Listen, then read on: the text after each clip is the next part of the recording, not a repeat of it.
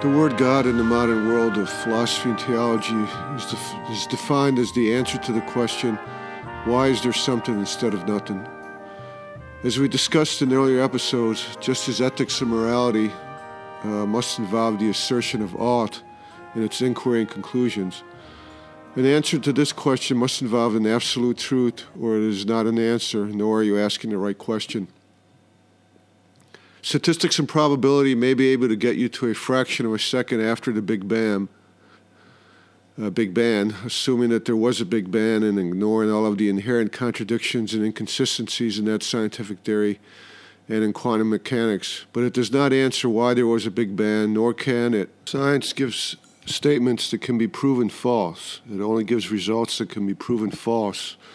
Or it creates probabilities. It cannot create absolute truths, such as the answer to the question of why is there something instead of nothing. We discussed in the first episodes dealing with truth and illusion, the metaphysical and ontological contradictions and reason's attempts to define its own consciousness, let alone the universe, are inherently incomplete and inconsistent. The paradoxes of modern science that are just as bad can only be solved by rejecting the axioms of identity, of non-contradiction, and of the excluded middle, in which case there is no truth or reason or falsehood or illusion, just mysticism. If you are willing to do that, then you are just as religious as the most fanatic of Muslims, and there is no need to go further with these episodes. Even without using one's imagination and creativity, there is an ontological proof for the existence of God that cannot be refuted, and thus being an atheist or an agnostic is not the rational choice. It is an irrational choice. The problem for the working man is what to do with this God who exists. Since he is metaphysically amoral and indifferent to our individual existence, should the working man reject him in despair and live in a life of absurdity as the existentialists claim, in which everything is allowed and you can get away with it? Or given the limits of reason and logic, should the working man seek hope in the will's search for truth beyond reason, and truths that cannot be discussed by words, but only revealed through leaps of faith or through faith in God, as the religious existentialists argue? The ontological proof is a very subtle, logical proof, but unlike most of modern mathematics and science, it is not counterintuitive. It requires deep thought and consideration. But once such is done, eventually with time, the necessary conclusion logically and naturally flows, so naturally that it and God's existence was simply assumed in ancient philosophy, and it was the nature of God that was their focus. Ancient philosophy intuitively understood the ontological proof and is implicit in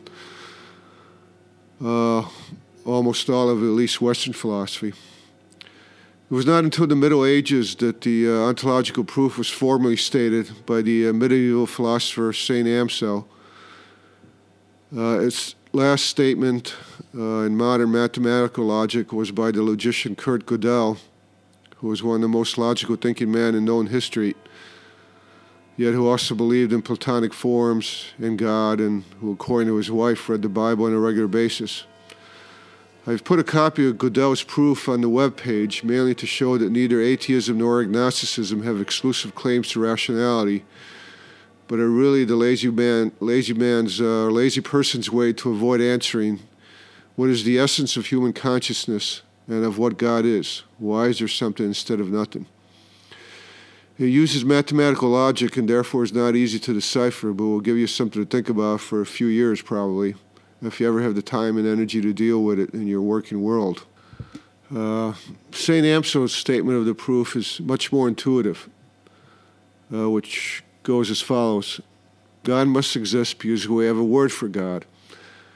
Even assuming that the mind is simply a collection of finite chemical reactions and words are derived from the sense reactions of these chemical reactions, we have a word God that represents an infinite, omnipresent, omniscient, and eternal being, a being of which nothing greater exists or can be thought of existing, the reason why there is something instead of nothing. The only way that a finite being dependent on senses could have such a word is if God exists. Assuming a rationalist view that the mind can have ideas that are not dependent on sense reactions, the same conclusion must necessarily follow and is true. To have such an idea must involve an existing being. If this idea lacked existence, the mind would imagine another idea of the same being that did exist. Since existence is more perfect, more omnipresent and omniscient and timeless than not existing, then this greater idea must exist. Either way, a being of which nothing greater exists, God, would exist.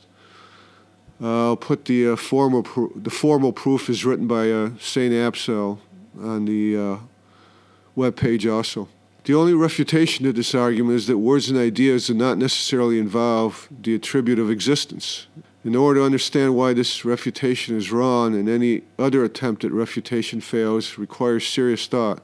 For example, I can try to imagine the most beautiful car in the universe, but such imagining it does not make it exist. However, such attempted refutation misses the point.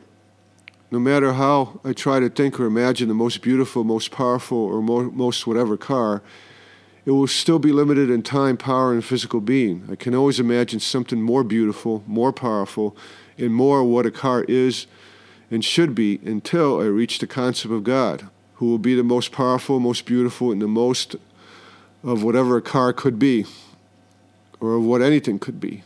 I cannot think of anything greater than what is represented by the word God. It is the beginning and the end, the Alpha and the Omega.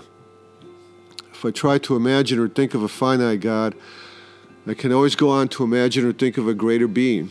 An existing being is greater than a non-existing being. Without this word and thought of the word God, consciousness would be free to live purely in the moment, such as all of the remainder of living beings. There would be no question of completeness or meaninglessness of life, and you could have as much fun in the moment as your dog.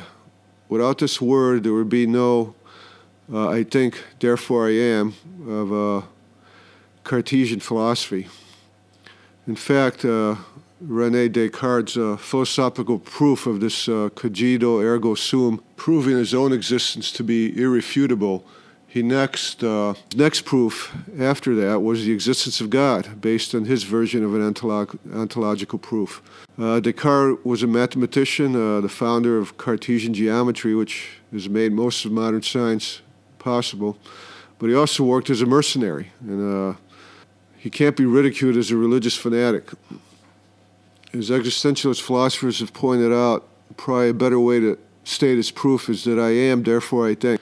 Either way, the questions of what is consciousness, what is thinking, what are ideas, what are words, what is truth, some of the questions discussed in prior episodes, if you think about these questions deeply enough, and the words and the meaning of words, the necessary answer of a necessarily existing, infinite, omnipresent, omniscient, and eternal being is derived by the existence of the word God, or we would not have the word.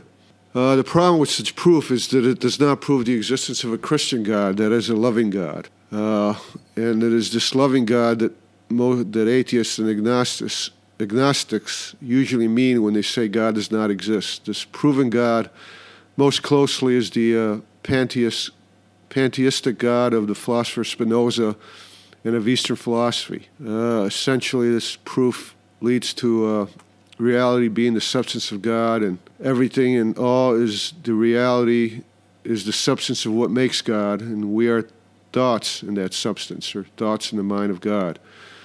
This is very unlike the Christian God that is defined as the creator of reality that is on this earth but not of this earth, in which God's substance is distinct from this world that is seen either as a human creation by rejecting God or as a creation of some kind of evil.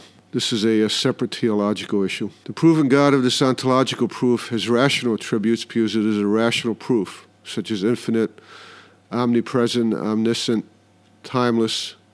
These are attributes that are the is of mathematics and of logic, are rational necessities of the word God. But this proof does not entail God having moral or ethical attributes such as good or evil. These are human religious ideas involving ought statements, as we discussed prior. Why is there evil in the world? Because there is. It makes no sense to ask why God ought to do this or ought to act like this. He is God. He can do whatever he wants. Things are only good or evil in relation to human needs. God does not need. He just is. We are the ones that need stuff. What to do with this good-evil problem is another true theological or religious issue. Maybe this religious, rational God is an asshole that needs to be rejected. Fine, do it. But do not hide behind atheism or agnosticism. If you want the hope offered by the answer of a Christ, if you want to believe that God saw the problem and became human to counteract or as part of his own nature, then do that wholeheartedly. As existentialists complain, subsuming Christian values into a secular world serves only to con workers into a 1984 world of moral zombies.